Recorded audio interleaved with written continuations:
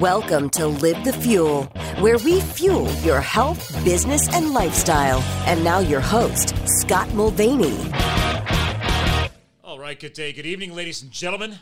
Welcome back to another Live the Fuel show here in 2021. I hope everybody's staying positive. Moving forward, we're streaming live as we always do now over the Facebook world, but obviously this content will end up on YouTube and the traditional podcasting world. But ladies and gentlemen, I don't bring a lot of repeat co-hosts back on, but when this gentleman's team reached out, I was like, dude, we got to connect. We got to reconnect. We got to connect on some past vibes. So this gentleman aired back in 2019 on episode 296. It was called Stop Hiding, Stop Lying for Fearless Wealth. It aired August 22nd, 2019 in the podcast world. And the book is great, and I promoted it. That's one of the reasons why I promoted it back then. But this gentleman brought a lot of stuff to light for me, and I really connected a lot on financial knowledge. So obviously this show, we talk about health, business, and lifestyle, right? Tagline for you new listeners, we fuel your health, business, and lifestyle. But the biggest thing I personally admitted to in my life was I was afraid of wealth. I looked at it as because I didn't grow up with a lot. I was afraid of it. I was like, oh, rich people suck. All kinds of variables that are not healthy, and I've changed a lot in my life already. So, but anyway, because things have been so challenging since then, 2020, everybody's calling it the dumpster fire year. 2021, I'd like to see some more positive results come out of this. I've been helping a lot of small businesses and a lot of business colleagues during this transition with everything COVID and beyond. So without further ado, ladies and gentlemen, the return of R.C. Peck, author of Fearless Wealth. Welcome back, sir.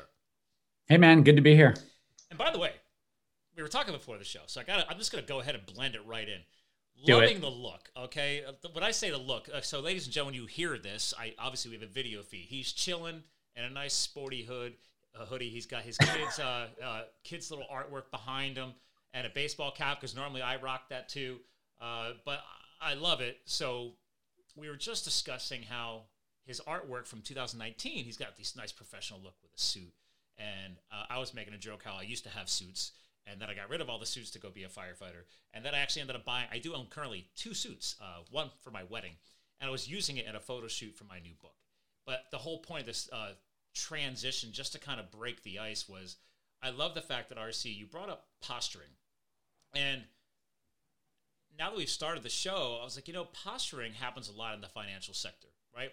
I'm guilty of it. I know a lot of entrepreneurs are out there. You just watch social media, for God's sakes. There's people out there like acting like they're bigger than they are or more successful than they are. And I'm all about positive thought. I'm all about manifestation, right? Law of attraction. I believe in a lot of that. But I also believe in keeping it real. So what are your thoughts, sir? Since you're the guest co-host returning, how would you like to continue that little theme real quick? I mean, I like the word posturing. I really grabbed onto it because I'll be 50 in about 3 months. Okay. I'm a single dad. Good, sir. Looking good for almost 50. I'm 43. So all right. You're inspiring me. So look, I'm a single dad. I have 2 kids, a 10 and 13-year-old. Got divorced 3 years ago. And it was such a clarifying moment it's hard to put words to it, but I notice a lot when people are posturing because I used to posture so much. And I said to you before the show started, to me, posturing in many ways is really lying. Okay. Like you're not wanting people to see your full part, right? I mean, and the platforms just help this. And we're not going to go on a rant on the danger of that, but you'll see a picture and what you don't realize is they did take 200 pictures. Oh yeah. And they spent 20 minutes finding the one. They got it down to 20 pictures and then 7. And they found the one that just make their butt look great or whatever it was. It's like, I got it. And but then they still add a filter, right? Because you got a filter nowadays too. And then right? so part of it was like, I was like, you know what? I'm done. No more posturing. I've always been into the outdoors. I bought a mountain light in 1989. This small company called North Face came out, this new type of jacket called the Mountain Light. And it was the first jacket ever where It was just the layer. There was no insulation in it. It was longer. Shell, right? It was a shell. Yeah. It was one of the first years, and I grew up outside of Chicago, and there was no REI where I lived or anything like that. But there was this store called Ear One, which is nowhere backwards. Oh, and fun spin. I like that. And they had the Mountain Light. Okay. And in $1989, it was $399 plus tax. Oh, if I told you what I spent on jacket, yeah. I know, but I mean, come on, that was 31 years ago. I'm with you, yeah. I mean, that was 30. That's $400. Yeah. So just, I mean, with the divorce and just like, wait, I wear hoodies. Like I mostly don't wear shoes. Like I will get in my car just with, as my daughter says, with just my feet on. See, you'd appreciate it. I don't have them in here right now. Since you said North Face, right? We'll give them a shout out. Have you ever seen their down insulated like campus slippers? Oh yeah. You have those. I was wearing them, and I think I left them outside the room and forgot to put them back on because my house is 1910, and these wood floors are beautiful, but there's no insulation under that. Basement's cold, and I can feel the cold coming up the floor. Yeah. So I'm with you. But it was like, you know what? Why do I care so much? And I cared so much because I wanted people to love me. Interesting. And but anyone who, I mean, so I believe that people who posture are people saying, love me, love me, love me, because they didn't feel the love from their parents, like, or they don't love themselves. So what would you say to the devil's advocate who basically hears that and maybe flips it and says, well, no, I don't believe that's why I do it. I do it because I want to embody that I am successful. And I want these potential colleagues or business connections to see that I'm a hustler and I'm ready to get after it. Even if I really don't have that level of success yet, I'm in it to win it. I don't know, like, but it's interesting. So look, your underlying principle there. It's like, well, but it's a spectrum, right? So it's a spectrum of, I mean, everything is a spectrum in life, right? There is not this or it's not that. And look, if I went to a BNI Business Network International, which I hate networking, but if I went there and I saw someone with like clothes that didn't fit and scraggly hair and 3 weeks of unshaven and, you know, something in his teeth, I'm like, who's the homeless person? Yeah, true. Right. So, I mean, there's a level of presenting yourself properly. Yes. Now, I am at worst cynical and at best a recovering cynic, because I'm very cynical of the financial industry, the big box world, Wall Street. So I'm very cynical of that. My parents had their life savings from their financial advisor. Like, so as best as I attempt to not be a cynic, I notice me having to manage my cynicism about investing. Okay. And so I think part of me was, and I never liked suits.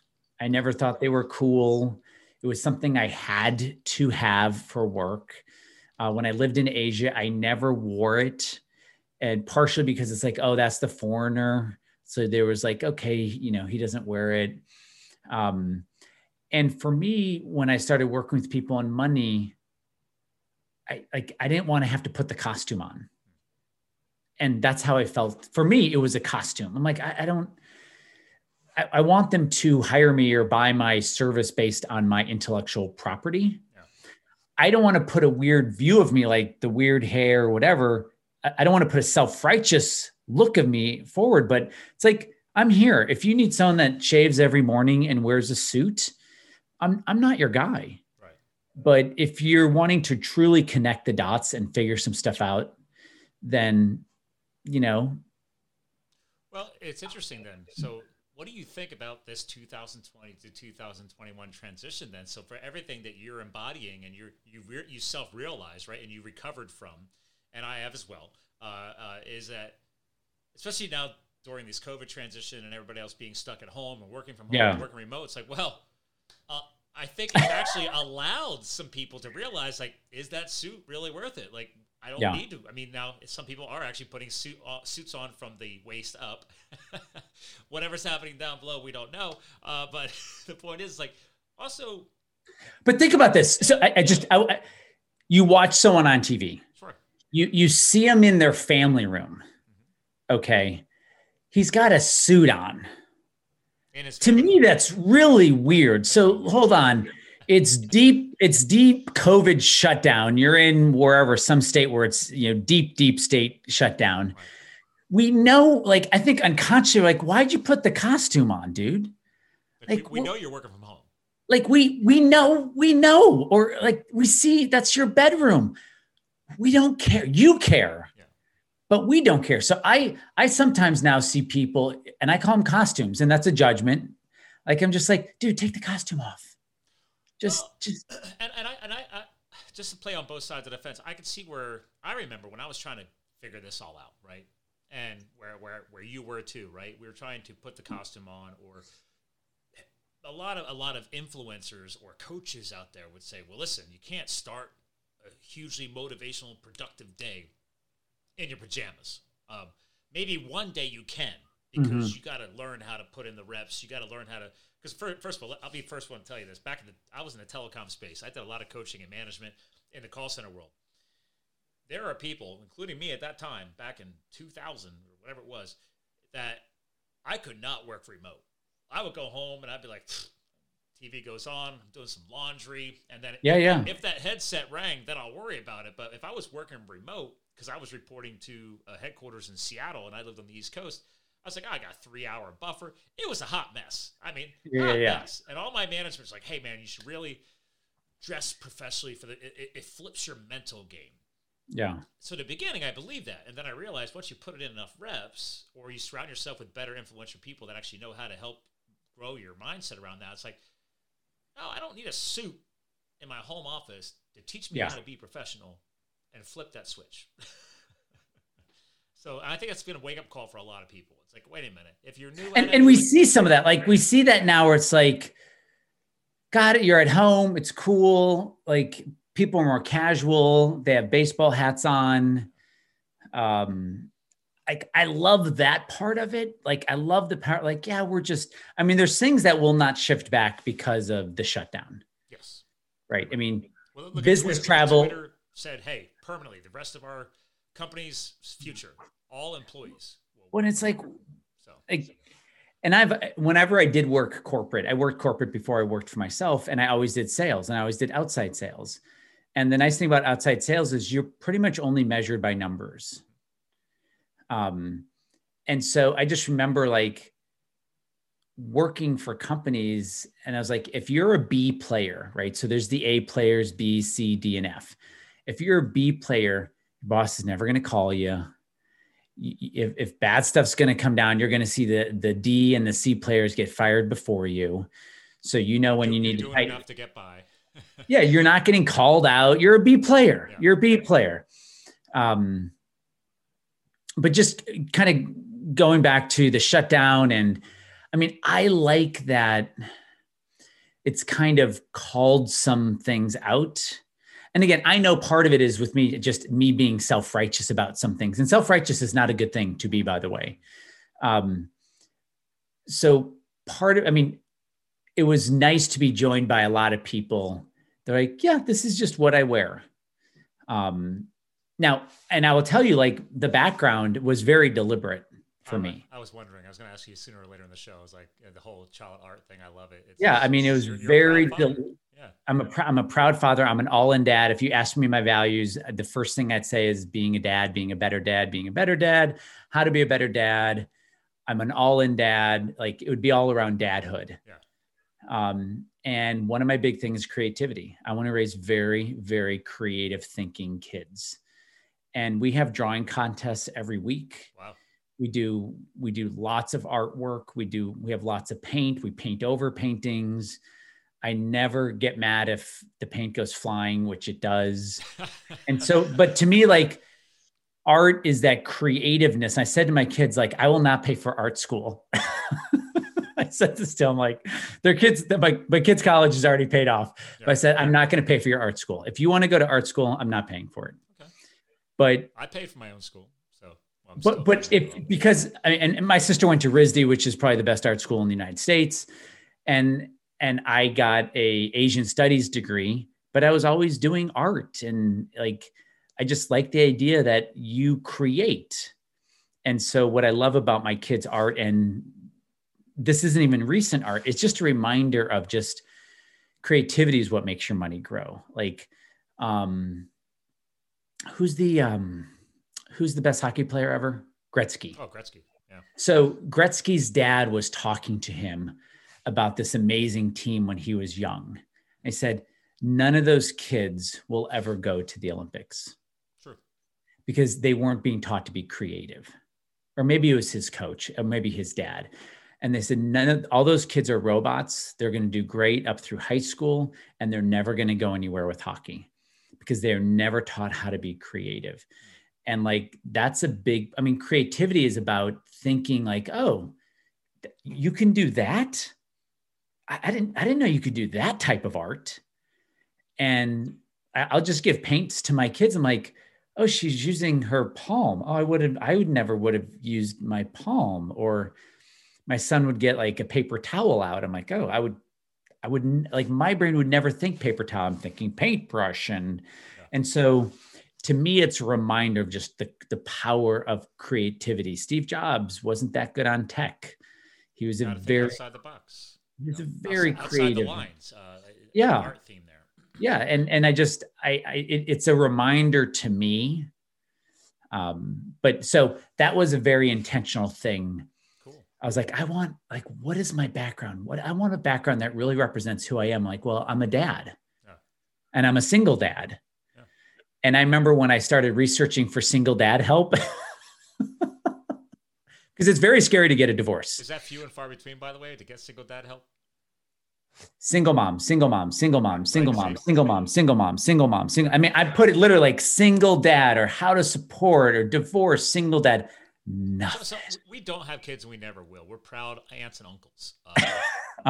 We realize like, hey, it's okay. Like I founded my own charity and everything. So like, it's not like I'm not, like, people are like, oh, you're selfish. So I was like, okay, if you want to put it that way, you could put it that way. But the time freedom that I have created allows me to do so many other things. And then, yes, my wife and I are a little selfish. We like to go on vacations. Like, I just booked another ski trip to Crested Butte, Colorado in a few weeks. Yeah, but I mean, we don't have to get into it, but I mean, that is a projection on the person that would say that, like, selfish. Oh, there's a few people who have used it around me. And I'm like, but you know what I'm saying? Like, okay. I mean, the thing is, I love words. I love the words people use because they create the worlds you live in. True. Like, I never ask someone what their risk tolerance is because Risk is a board game you played as a kid that was confusing. The brain does it. The brain has no idea what to do with risk. True. It has no idea what to do with that word. So it's got to create all these words and images and sounds and gustatory feelings to come back to you with an answer. And it's interesting because most people, as you age, look at risk. And it's funny because obviously you're in the financial sector, right? So people look at risk as a scary thing. Then there's people like me who are almost like, oh yeah, let's do this, right? Like I'm like, bring it on. I mean, I can thank the firefighting to really rip the lid off on that. But like, you know, I planned my proposal to my wife with a skydiving trip. I mean, it's like, that's the way I'm wired. That excites me. Yeah. I do believe in, I have a whole chapter of this in the book when it comes out. It's like, guys, like, the sooner you get better at putting in the reps and embracing risk and the fear subsides, you still keep what's called, I have a chapter on this too, situational awareness, right? You still got to have an awareness of things going on around you. But the whole goal here is to become more educated, more informed, so the risk is not a fear, it becomes a strength. What are your thoughts on that? Because I know you're big into NLP and everything else, so I'm very intrigued to see how you'd flip that for people. I mean, so first, I never use the word. I use the word price volatility. Okay. But because people go, oh, price, that's right. There's price of what I own. And there's like, the brain actually gets volatile. It understands the word volatile. It goes, oh, got it. Like, for some reason, the brain understands that word. Well, there's hormonal responses, chemical responses, all that going on in there, right? And so go back to January 1st, 2020. Yep. I was skiing in Utah. But just like, think about this. Like, the stuff people were scared about. The federal funds rate is a quarter. It shouldn't be a quarter. The balance sheet of the Fed, quantitative easing, blah, blah, blah, garbage, PE ratio, prices, like all this crap. Who's saying this, by the way? Are these other experts like you? I think all big box advisors talking confusing lingo. Yes. Well, again, 2 years ago, that's flashing back in my head. That's one of the biggest things I loved about you is because we geeked out about that, how you can't stand it when people use all this big speak. I have anaphylactic shock. Like, I literally am like, stop. Like, those aren't your words. This isn't learning dinosaur terms when you're 8 or dinosaur names. Like, you just said nothing. But like, look, are they doing verbal posturing, making them sound more knowledgeable? Well, yeah, and I believe they are. Yeah. Like, let me show you how many different dinosaur names I know. Look at my vernacular; it's amazing. Yeah, like, and then, what do you think? And I'm just like, I think it's the wrong question. But no one on January 1st, 2020 was going, okay, look. The economy is going to drop by 45% in one day. We're going to shut down the country. Okay. Kids are going to get pulled from school and be out of school a year later. Like, none of that was in. Okay. We're going to have the fastest stock market fall ever in American history. And we're going to have the fastest stock market price increase ever in American history. And the fall is going to be 34% if you're measuring it by the S&P 500 in 30 days. And it's going to go up 2 point some X of that. And my point is, people are studying for the wrong test. Like, danger or volatility is what you can't measure. Okay. None of us can measure that stuff. The good news is you don't need to. We just know it's going to happen, okay. Right? Like, so I've done 30 jumps, skydiving jumps. Yeah. So and after my 30th, I'm like, I don't want to do this anymore. Now, did you go for 30 because you're trying to get your license, or you just kept going? I wanted my A. Yeah. So, I wanted my A, and I got it. I was like, I'm done. You got me. Because pre-COVID, I was like, I picked up a little book, the journal, because like my first 5 jumps, I didn't have them written down. Yeah. I was like, dude, maybe I should start logging this. The jump zone that I proposed to my wife was it's 45 minutes from my house. I was like, maybe I should start making this a regular thing. The danger's not. The danger is something that hits you upside the head that you did not plan for. Okay. Right. So the drop zone I did most by jumps at. On Labor Day 92, 13 people were killed. Wow. 13 on Monday, Labor Day. And I got my sister into skydiving too. And on Saturday, she's like, should we go on Sunday or Monday? I'm like, Sunday, Monday. I don't know. I'm like, let's go on Sunday. So we have Monday being our Sunday. Okay. So we still have a day off. So we went on Sunday and we jumped a couple times. Same Twin Beach that crashed the next day. We went, got a couple jumps in. The exact same plane? Exact same plane. Wow. I have 2 sisters. I got my other sister into jumping too. And I had my parents verbally agree that all 5 of us would go up at once. And then the next day, 13 people got into this plane and it crashed. Wow. So skydivers don't die from skydiving. They die from plane crashes. Yeah. Most people don't know that. Yeah. And you can't control that part of it. And so to me, asking somebody their risk tolerance on a Tuesday with 7 questions about the market falling, they seem odd, right? Because someone's risk tolerance is going to be 0 when the market's cratering. And if the market's crushing it and going higher and they're in the right places, their risk tolerance is 100%. Like, they can handle everything. I mean, that's how the brain works. And so I just find those very odd questions, and even the word risk. And so when people use financial terms, it really, and I don't use them. Yeah. Because then you sound like everybody else. So it's like they mean nothing and they don't work anymore. It's like someone says the PE ratio is the highest it's been since 1929. I'm like, so what does that mean? Right. But I know enough because I geek out in this stuff. And my comeback is always, July 1997, the PE ratio was the highest since 1929. Do you know what happened after July 1997 to March 2000?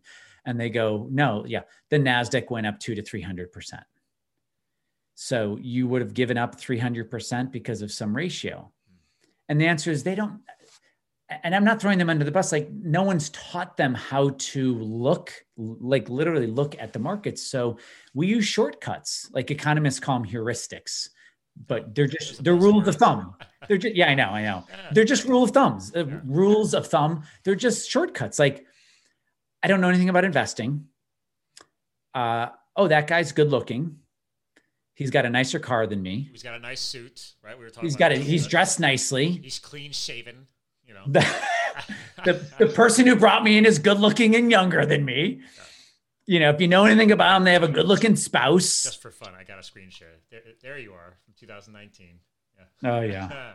Just saying, because you got the look, right? So what we're talking about here is like, well, would people trust this guy more or you now? I don't know, right?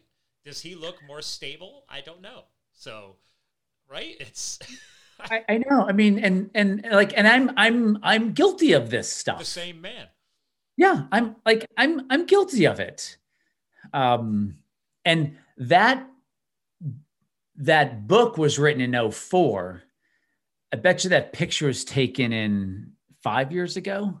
Right. Even though we were doing a big marketing push, and your PR person say, "Hey, let's make it look good. You're in the financial sector, right?" And the amount of conversation over tie or no tie, I'm like, I wore a tie when I got married. Yeah. You know, I didn't even do that. Yeah. I was adamant. My wife made me shave everything off, down to the bare skin like you. And then after she saw the photos, because I told her, like, just let me rock that one day scruff. Like, I need a little bit. It's my look. And then she looks at the photos later. She's like, all right, well, maybe I should have let you have that scruff. She's like, it does. I'm like, you see, just let it happen. It's okay. I'll shave the neck. It's good, But there's so much posturing in the financial industry. Yeah. There's so much posturing, and it is BS. It really is. Well, honestly, what I know today, and thanks to the transitions, especially in the past less than 48 months, if you put that book out right now or did a new marketing push right now, and I look at you right now, because the way I'm wired and the people I connect with, I'm going to connect with you right here, right now. Way better than that photograph, right? So just like we were talking about before the show, it's like you and I have a lot in common. Mountain bike fans, skydiving fans, skiing fans. You definitely know how to break down the mechanical speak, as sometimes I like to call it, because that's what I do in the marketing world, in the branding world. Like people toss all this crap around. I'm like, I'm just going to talk to you like a regular human being. Yeah. And we're going to translate this, okay? Because I don't have time for this, and neither do you. Like, just make it easy. It's not even our language. Right. Like, yeah. But I mean, it's from the textbooks, So, oh my God. Well, one of my rules is the more industry speak you use, the more you don't understand your industry. Right. Because now you're just basically you're just using other words. Robots. Yeah. So and part of the catalyst was getting the divorce. Okay. It's like no one knew about me before. No one knows me now. I'm not a known entity. So you're saying pre-divorce, were you? All right. So I'm very big on personal brand and professional brand, right? So, but I always remind people, I'm like, even I had to learn this. Like, your personal brand is part of your professional brand, right? You're still that person beneath all of those layers. So you gotta, even if you want to be slow with it, let some of your personal life bleed through. Like, bring it out so people see that you're a real person. I do this with a couple of clients right now. So, I mean, what are your thoughts on that? Because I think that's what I'm hearing, is that there was a bit of a wake-up call there. So I think, every recession is an acceleration. Okay. Right. So this recession, the COVID recession, or whatever it's going to be called, it was the first recession in U.S. history where we knew the recession was happening when it was happening. True. Because all the other ones, it's like 9 months after it ended. We then learned it ended then. But this was like, nope, it's happening now. Everything's shutting down. And that was there was an accelerant. And that's true with every recession. So companies on the margin, they're gone. Companies just maybe they're gone. Companies that really like, I got to pivot. I got to figure out how to get my tacos out online. They pivoted. They put, lines on their parking lot to have people come in, and they accelerated the process. And I think this idea of moving away from the posture and moving, be like, yeah, I'm a single dad.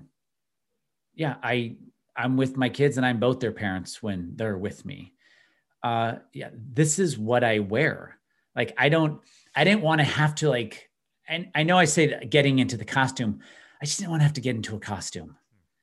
I just want to, work with my clients. And it's like, this is actually who I am. Yeah. And there was a point where it's like, I just didn't want to spend all the extra time. Like, the reason I wear a hat is because I don't want to have to worry about it. How's my hair look? Yeah. I'm just like, I'm just going to put a hat on, and hopefully they hear my content and hear the intellectual property. And they're like, yeah, whatever, dude, he's got a hat on. But what he says has changed my life. Yep. So I think this most recent recession, and it's going to be different recessions for different people based on their income and how they make their money, but it's been an accelerant. I think one of the accelerants, in a good way, it's also been in a bad way too, where people, they'll post like, made 391% last year, and they'll post it. You know nothing about this person. No. You don't know if they started on May 23rd, which was the bottom of the market, and they got $1,000, and now they're up to $4,000. But all we know is this snapshot. Oh yeah, for example, I don't do a lot in the crypto market, but I at least, just like in investing, I think you and I talked about this 2 years ago. It's like a few other financial gurus like you helped me understand. Like, listen, whatever you put into whatever market you put into, it's gone. That's the mindset you need to have. Like, you'll never get it back. If you can accept that, it's way easier. Like, it's like you try to, I don't want to lose it. Like, you already gave it away, right? Even though you're going to be investing it and growing it. One guy's like, listen, if you can accept that mental flip of the switch, he's like, you'll be a lot smoother. I forget your words, but I mean, the point is that you got to make it easier on yourself and to embrace these things. So it's like, you know what? I'll throw a couple $100 in here, $500 here, whatever. So play around the cryptos. But like, to your point, so if I posted, like, I put $100 into Bitcoin the very first time, that $100 is like $1,500 right now, right? So it's like, if I posted that percentage, like, I've grown my investments this much, but if I don't say how much it is, it just looks like. But you could even say, look at my crypto portfolio. Right? Yeah. My crypto portfolio is up. And on one hand, you wouldn't be lying. And on the other hand, you'd be totally lying. Yeah. And so we've also, so the acceleration on a good part has been like, yep, I'm home. This is what I wear. I'm not going to put a suit on because it'd be weird because I'm not in the studio and we know we're at my house. So it'd be weird to have a suit on. But then on the other hand, there's my crypto portfolio is up 8,200%. Now, you don't know anything about the person. They put $15 in to some crap coin, right? You know nothing about them, but because of all the platforms, there's these snapshots and you're like, I don't know. And so to me, it'll be interesting to see how, like, I'm a Gen Xer. Same here. So millennials will be very different than baby boomers. And I've noticed with baby boomers, what they do is they were taught the word staples or value or dividend. They were taught these words mean safety. Yep. So baby boomers, 60 to 80 years old, roughly speaking, they were taught if the fund has the word value on it or dividend on it or staple or utility, they were taught that is safe. Oh, interesting. They were taught those words mean safe. I'm going to be safe. Those funds fell harder in 2020 than just the overall stock market. And it's because people over the age of 60 are in them and they were sold that these words mean safe. They became unsafe. They got out of them, which made the falls harder. More aggressive, yep. And so now the safe funds are more dangerous because people were never taught actually how to invest based on price. They were just using these shortcuts like dividend means safe, balanced. I mean, who doesn't want a balanced fund? Sure. It sounds really balanced. I would like to have a balanced portfolio, RC. Yeah. Yeah, I that mean, sounds amazing. dude, I want a balanced life and Yeah, right? Well, balanced everybody's all about portfolio. life balance. I should have a balanced portfolio. Yeah. I should balance my crypto. I don't know, whatever. But think about because very few people have been trained to really get how to grow their money. We have to use these shortcuts. Yeah. I'm 60. I need my money. Go look for the word value or staples or balanced or dividend. Yeah. The word guaranteed has sold more life insurance policies on this planet than any other word ever invented. Because what is your position on that? On the word guaranteed? No. On life insurance policies as an investment keyword. Horrible. Thank you. Just want to make sure that came out. Yeah. But you know why? Yeah. But I get why they would buy it. Yeah. Peace of mind. It's like, I'm guaranteed 3%. Yes, you are guaranteed 3%. So for them, they hear that and go, I'll be safe. Okay. Right. But they're the way I think of it is they're driving across the country at 25 miles an hour. Right. There's going to be people honking like crazy behind you. Well, and the thing is, it's working, right? They're getting their 3%. They're getting from Manhattan to Seattle, driving 25 miles an hour on I-80. Taking about 3 weeks to get there. But you know what I'm saying? So it's not a lie. They are getting it. But there's this scene in Leap of Faith. Steve Martin was the lead character in it. It didn't get good review. I actually looked it up last week on Rotten Tomatoes. It only got 65. Really? Steve Martin, man, he's awesome. I know. But there was a scene, he's talking to God, and he's a total fake. Yeah. But he said, God, why'd you create so many suckers? Yep. And to me, it was just this moment in the movie where it's like, we aren't taught. I don't even like the word taught because there is very little learning in investing. That's why I talk about training. I train people. I rewire their brains. The Army trains you. They don't teach you. And you don't have to be pro or not pro the Army, but the US military is amazing at training people. And so I was like, oh, people have to be trained. And part of it is we use these shortcuts. I'm scared. I'm 65. Guaranteed means I'll be okay. I have to move to Arizona from Portland, because they're using these shortcuts to figure it out. It does frustrate me that this industry still allows that or just still portrays it in that way, because to your point, just what we saw since 2020, if I was a baby boomer, and what I know of not being a baby boomer, I'd be like, dude, there is no perfect safe investment. This guarantee is not a word. It should not be included. And as far as I'm experienced, I'm open for your advice here because this is what you do. Well, it is guaranteed. That's why it's such a magical word. They legally are guaranteed, right? It's like, well, guaranteed to get something out of a little bit, a little bit. But it's guaranteed. It is, again, I'm not even saying it like self-righteous.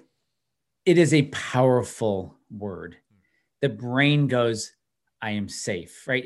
Go look at the names of funds. Yeah. The balanced blah, blah, blah, dividend growth stability fund. I'll be okay. So I wonder if they actually bring in, when all those funds were created, and there's still new ones being created, but I feel because I only minored in psychology, but I feel like there's they're hiring some type of psychological consultant to say, hey, you know what? When you do that branding on that fund, make sure you lead with that word balance, for example, right? Lead with that word, because this will open up this percentage of the market, and they're going to be all over that. We've got a great balanced dividend stability fund. Ooh, stability too. Look at that. Double word. Well, think about it. And then the brain goes, I have no idea what he's saying, but I know what balance feels like in my body. I like being stable. Dividend, that's payout, that's income. Dividend means income. I'm safe. And so the brain literally gets hijacked by these words. And of course the industry knows it. Of course. Yeah. Because the guys who do know what the real truth is, they're the ones making all the money off of your But money. that's why I said before, like guys and some gals, of the worst, gals, so. but some of the worst performing funds had the word, dividend in it and staple in it, because who owns it are people who got scared easier than those who didn't. So what's your position on the S&P 500? Just for fun, since there's no fun buzzwords in there, right? So. You mean just like as an index or as an investment? I mean, I literally know one person, we were just talking weeks ago. He's just like, almost everything I do is aligned with the S&P. I'm like, almost everything? I'm like, okay. Well, so this is one of the first things I say to someone. I go, you can buy the S&P with dividends reinvested for free. Before it was free, it would cost you $5 to buy, and it would cost you a couple basis points. But now it doesn't cost you any basis points to own that fund. It doesn't cost you anything to buy it. So it's free. And really it's been free for a long time, because $4.95 is free to me. $5. So you have this free index that you can go get now for free. If you can't beat the free unmanaged index, or your big box advisor can't, what are you doing? So I have everyone start with, and by the way, over any 5-year rolling period, it's like 98+% of people underperform the S&P 500 with dividends reinvested. They underperform the thing that's free. Wow.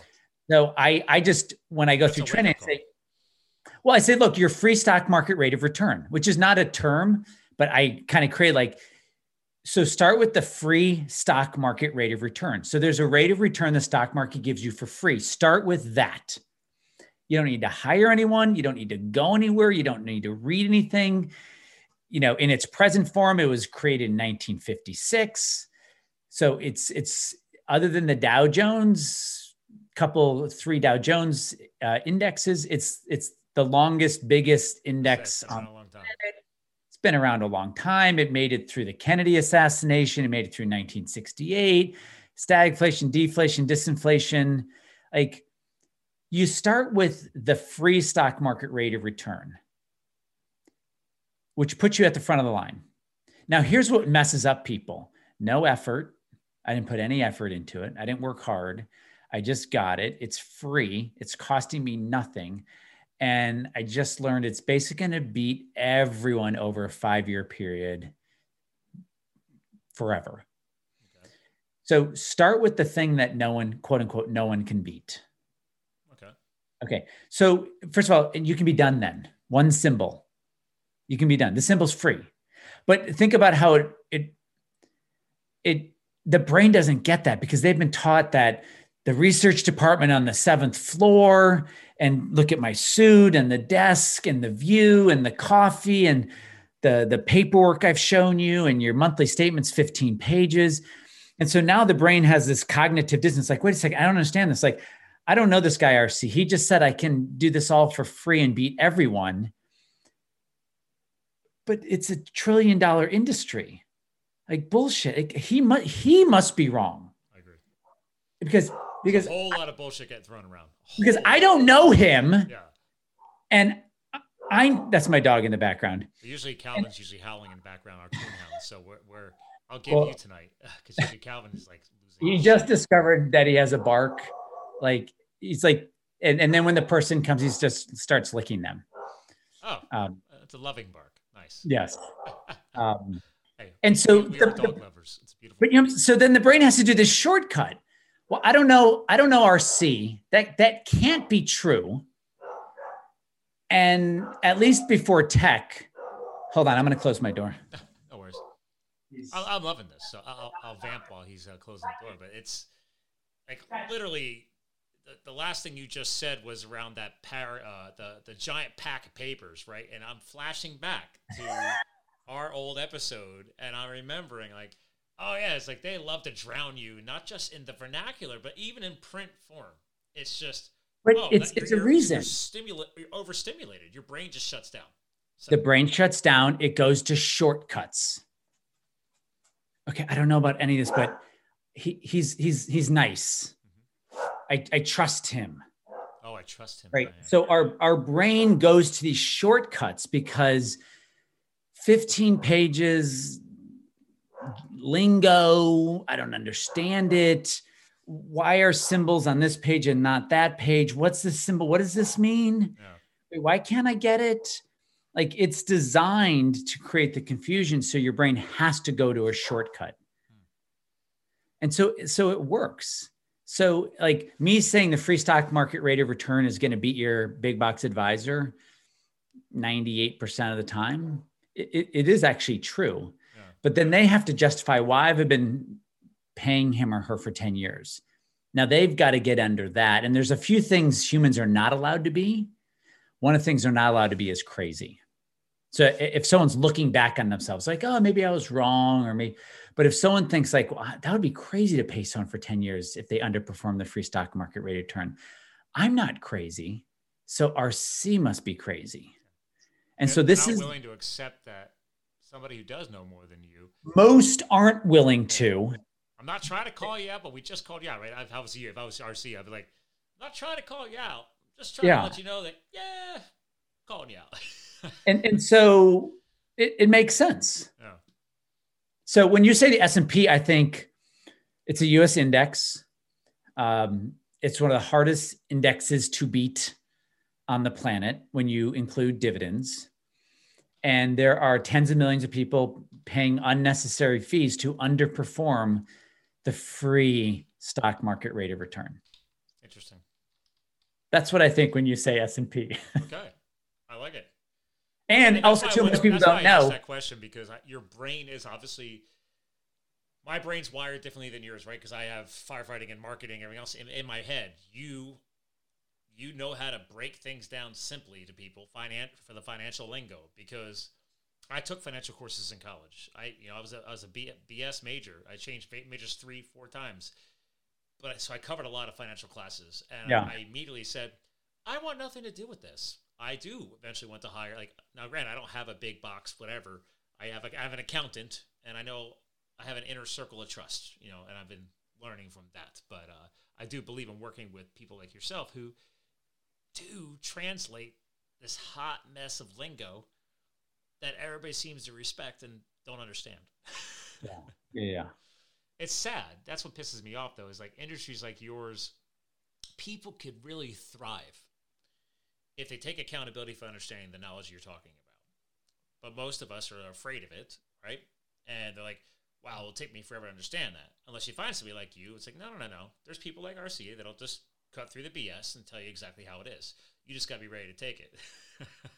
Well, and the thing is, I mean, there is no product called financial training. Like, it's either someone manages your money or you buy insurance products. That's it. Yeah. That's it. So and I'm a cynic of the industry. Like I clearly know my position. Like, and so what happens is, and this happens all the time, I hear someone say, I've been in your world long enough, RC, but now I need someone to go do this for me. And I can't find anyone because they all want to put me in a over-diversified, over-rebalanced portfolio that I just poke holes in, even at my level. It's like, can't I just, the answer is no, you can't. They're not out there. They don't exist because the business models around assets under management or selling insurance products. Right. Those are the two ways. But something around 45 or 50 years old, men and women start going like, something's wrong. Something's not working. Like, I might like my guy or gal. And this is good because the millennials need to hear this, right? Because that is part of my target audience is the millennials. It's like, dude, learn from us. Like, don't wait as long as we waited. But they will. Accountability. No, they will. Because it's inevitable? I've been doing what I've been doing for 23 years. Okay. So I got my first paid client at 27, 28. In 23 plus years, I can count how many clients I had below the age of 35. Wow. It's just the brain. And that's so right. But it makes sense. So the brain's designed that between the age of 22 and 45, your brain's designed that wealth is income. And so we're designed to go find good paying jobs, make more money. How much you make is your wealth. That's just a general shortcut of the brain. Like, I make 200, I make 100, 200, 300, 400. Like, that's their wealth. something around 45 or 50, and they can be putting money into a retirement account, but somewhere around 45 or 50, they go, oh my God, I want to stop working one day. I want my money to work for me. Okay, hold on a second. I might love what I do. I want the choice to not have to work. Okay, so my life savings at 45 or 50 is whatever, 500,000, a million, 2 million, whatever it is. It's like, then the brain starts to go, wait a second, how do I grow and protect this stuff? Because I'd like to not work one day. Really, before 45 or 50, it's very, very, very difficult. I would agree with you. I You started can't, ripping the lid yeah. off for being open to considering this with all the self-help books I got a hold of and everything else until after FIRE. So I was corporate monkey all my 20s. Then FIRE was like 30 to 32. Then dabbling in contract work and then getting more entrepreneurial, basically mid to late 30s, now into my 40s, right? So like it's still taking me all this time to I'm still like chunking away at it. But I agree, like prior to 35, I was like, never even considered it. Never really thought about it. Didn't understand about what like, make your money work for you, wealth management, any of that stuff. Well, and there's such small numbers relative to income. So if you're making 150 a year and you, let's say have 150 saved and then 150 grows 10%, it's like 15 grand. You're like, Not that exciting. you're like, oh, wow. Like I'll go to, Olive Garden. Like the brain is just like, what's the point? But there's a point between 45 and 50 where the brain really goes, wait a second. Like, I don't want to deal with this shit anymore. And it's not a millennial thing. It's literally a 22-year-old to a 45-year-old brain. Wealth is income. And it continues to help, your wealth because the biggest earning years for most people is 45 to 55. Okay. So they're usually going to make the most then, but they know their earnings runway is going away. And so they get pretty interested in going, okay, but how do I make sure I'm not a Walmart greeter? Right. How do I make sure once I retire, I don't have to unretire? Or, okay, I don't want to have to move to that sunshine state. Which, by the way, since everything you just said is a big part of 2020. A lot of baby boomers, people that were retired or were about to retire, were forced to not retire. And yeah. That's a shame. Is there any percentages on that, by the way, out yet? I mean, do you have any data on that? I mean, I just know it's a lot. It was a big wake-up call for a lot of people. Like they're still living off of their savings and they're living off their investments, but they still have to go back to work. Or, you know what? I was going to sell my company, but I'm not going to get for it. It created instability in them. Yeah. But yeah, so it has nothing to do with the millennials. It's just the brain from 22 to 45.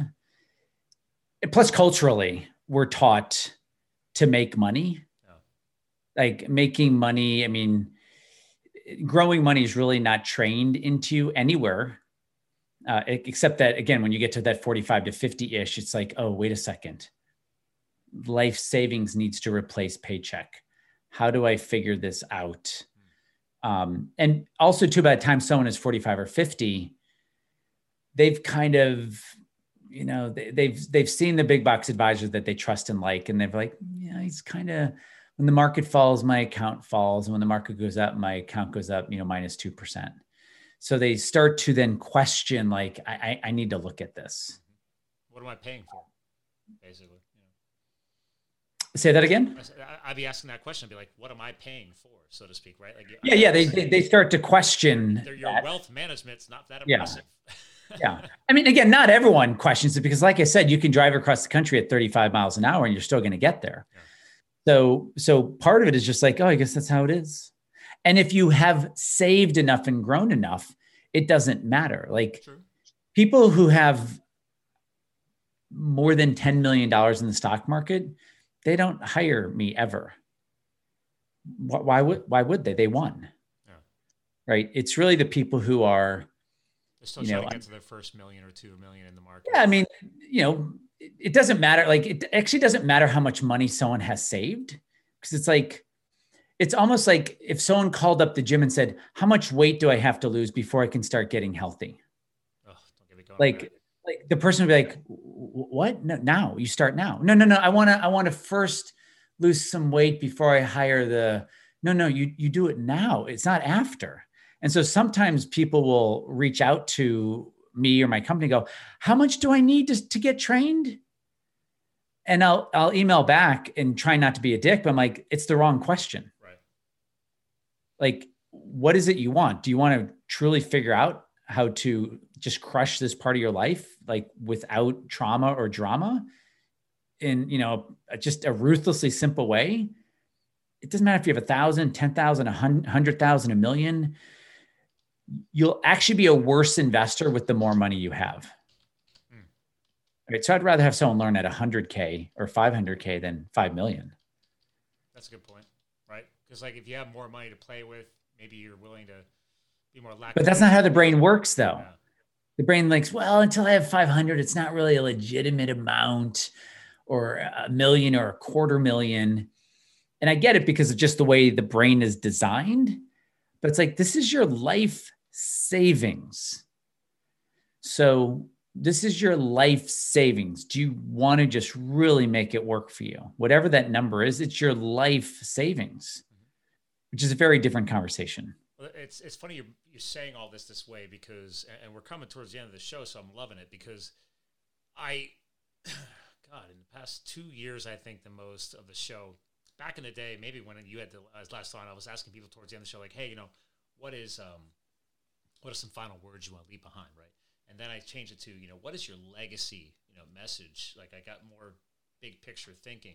But then part of that legacy message is also just from a training perspective to teach people, like, guys, if whatever you're hearing right now, it just means that you or me or whatever is having this conversation is just at a different place on the timeline, right? So just like we all have the same 24 hours in a day, we all have the same opportunities if you choose to take accountability for it and reach out and find the right people to help train you. But it's like the sooner you start putting in the reps, the sooner you can start speeding up the timeline. The longer you wait to put in the reps, it means you're still waiting until that you decide to make a decision that day. It's like, so you can tie it back to fitness, right? So what are your thoughts on that? Well, I mean, first of all, when you say did you say your legacy? I mean, literally the first thing is like a legacy message, like an all-purpose as far as final words for the show. You don't have to say that. Yeah, I'm just saying. Yeah, I mean, the first thing, like, hey man, like why do we do everything that we do, right? Well, I will answer. So we do what we do because that's what we were trained to do between conception and 3 years old. So we all have parents, whether we know them or not. And we got genetics downloaded into us between conception and 36 months old. So that's the first 45 months of your life, right? Let's just say 9 months in the womb and then 36 months outside the womb. That's 45 months. So that wiring, and this gets into my NLP background, that wiring, 85% of everything you believe to be true in the world was done being built by the time you turned 36 months old. 85%. So if you grew up in a household with trauma and instability and not enough and danger and scariness, okay, even then from 37th month on forward, the rest of that's only 15% of all your wiring. So 85% of your wiring was done. So if you survived to the age of 3 and now you're an adult, first of all, your brain has no clock. So your brain doesn't know you're 43 or 44, 53 or 54. It does not know. It goes, I survived acute trauma, or I survived neglect. And it's happening nonverbal. Right. So it's not like, well, I never got any cigarette burns. Because if you study people who have had trauma, physical trauma, they actually do better than neglect. But just so getting with your question, the wiring that makes our money grow. What I wanted to say was, it's not their fault. It's not our fault that we go look for shortcuts. I don't want to be beating up everyone like, oh, you're looking for a shortcut, huh? Right. For the guy you trust or the gal you trust. Like, I don't want to come off as that person. I'm saying we do this when we don't know. Right. I go to the mechanic who I like because I don't know. I know where the gas goes. So my brain uses the shortcut, right? And so we do the same thing. It's like, it's not investors' faults, like that they use these shortcuts. It's just that it makes their life harder unnecessarily. And the reason we do it is because of the way we were all wired or a lot of us were wired, right? Between that, literally that conception to 3 years old. So then what are your thoughts on that concept that I kind of threw out there of the, whether I'm teaching entrepreneurship, marketing, branding, or in this case, financial knowledge, right? It's like, again, we're all on a timeline. Some of us just might be further along because of either what impacted us at a very young age, but also what triggered us to start putting in the self-work, taking accountability for our personal and professional knowledge, right? Putting in the reps is what I was saying. Like, what is your thought on that whole concept? Because that, I'm trying to align what you said there. It's like, the sooner you start doing this and getting trained, the sooner you can start speeding up the timeline and getting further down and catching up to people. My answer is it's yes and. Like, yes, I believe that, and is that person open to high quality, immediate feedback? Most people are not. Okay. Years ago when I was married, my ex-wife was saying, hey, I've got this parenting course coming up. I've read more books on parenting. I've done more work on parenting than any man I know. And my 2 kids, I forgot how old they were then, just let's say 5 and 8. They're like, yeah, daddy, do the parenting class. Do the parenting class. And I was crestfallen.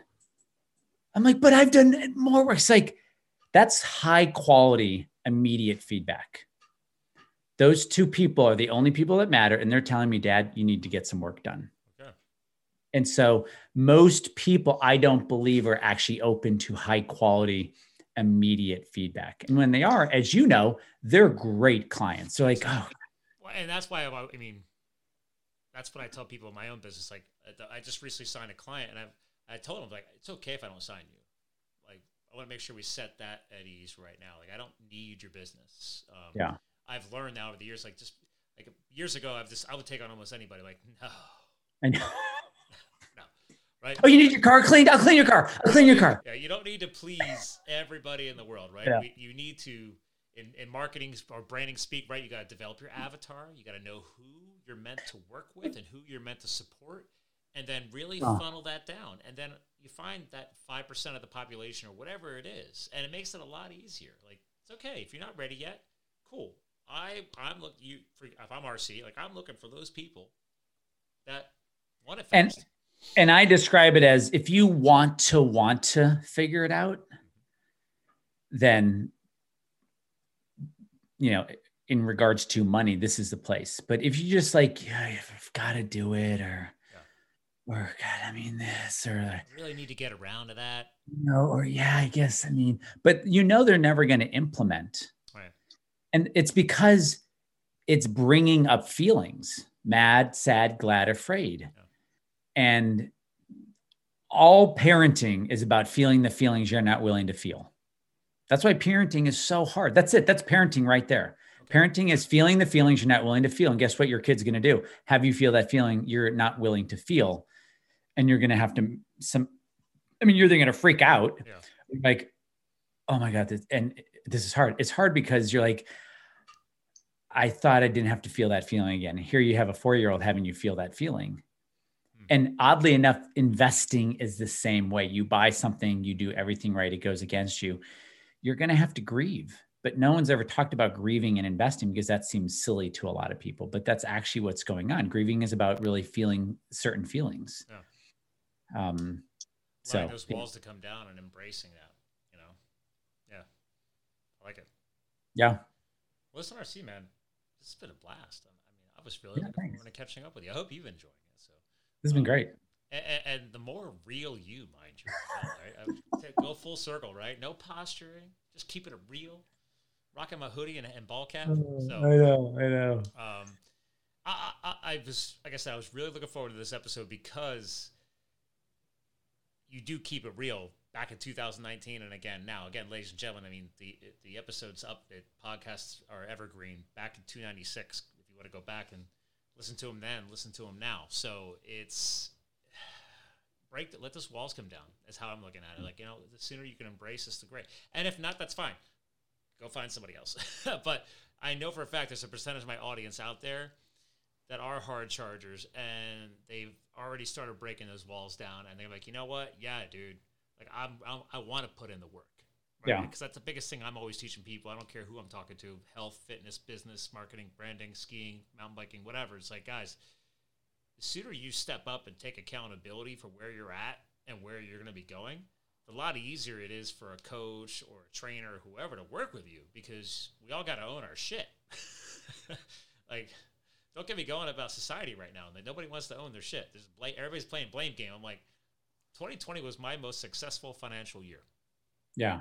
I have no problem. I'm not hiding that. Like, I wasn't a multi-millionaire. I'm just saying, like, dude, great year. Economy sucked. People were losing businesses, but I was helping people.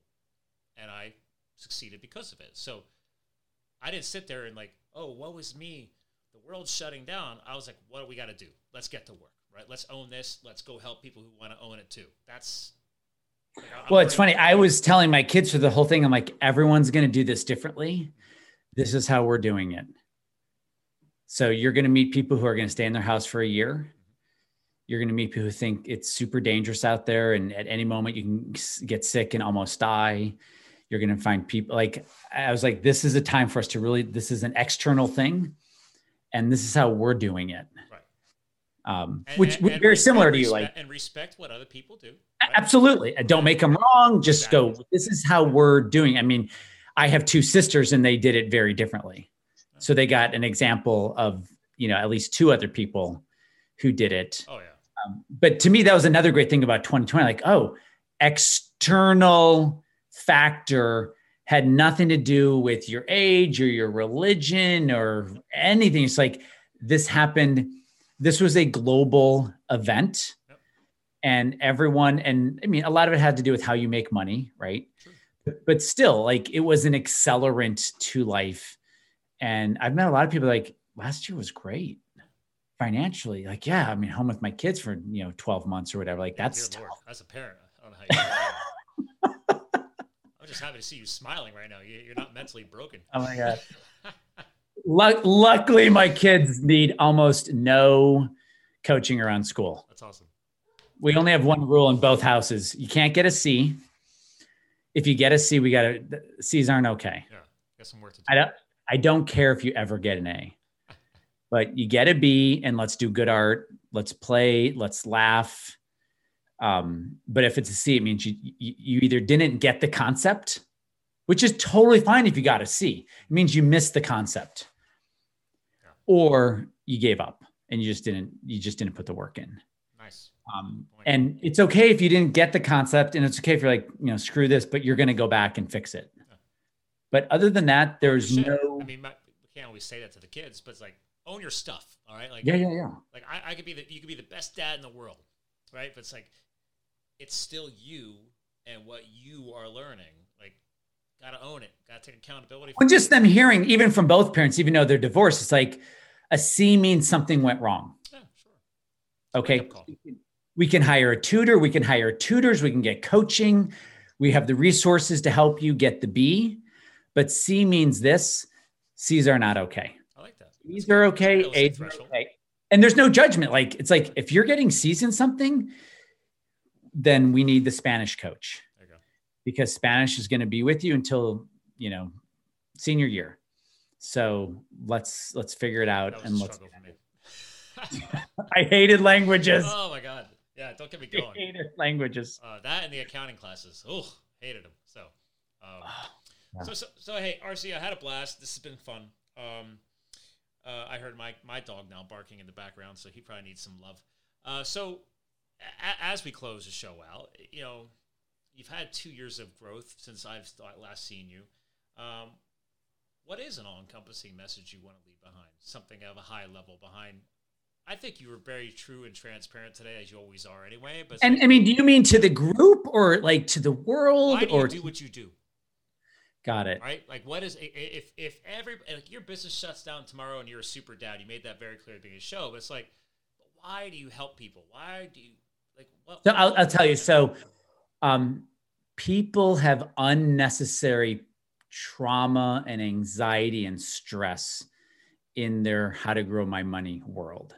Like, and the message is, it is all completely unnecessary.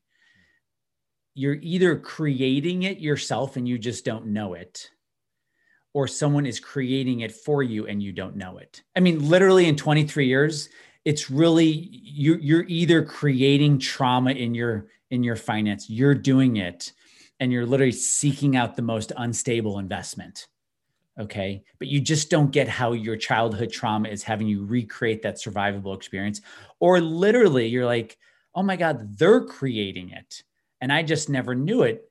And I see them both turn around immediately. And so, I mean, for me, the message is there's no need to be anxious ever about the stock market or your investing. And if someone thinks that seems so hyperbole or hypey or crazy to even say that, that just tells them how much of the hype is you should be scared, or how much of the message is you're really screwed if you don't come over to us. Yeah, we have some conversations. let's start working through the trauma. Yeah. And no one talks about this stuff because it certainly doesn't sell books. Yeah. But I think the message is there's a better way. It's without trauma, without drama, and without actually much effort. That's the other thing most people have been mistaught, is they assume income effort, the effort you do for income, you need the equivalent level of effort around money. And the thing is, money does not care about effort. In fact, the more effort you put in, there's this, inverse correlation to your returns. Diminishing return. Absolutely. Okay. I like that. So. Well, thank you, sir. Good words. Well, listen, hang tight. I'll give you a proper goodbye off the air. Ladies and gentlemen, as I hinted, the return of RC Peck. So if you hung out all show, you should better have. But again, it's digital content. You can pause and come back. But thank you for finishing the episode with us.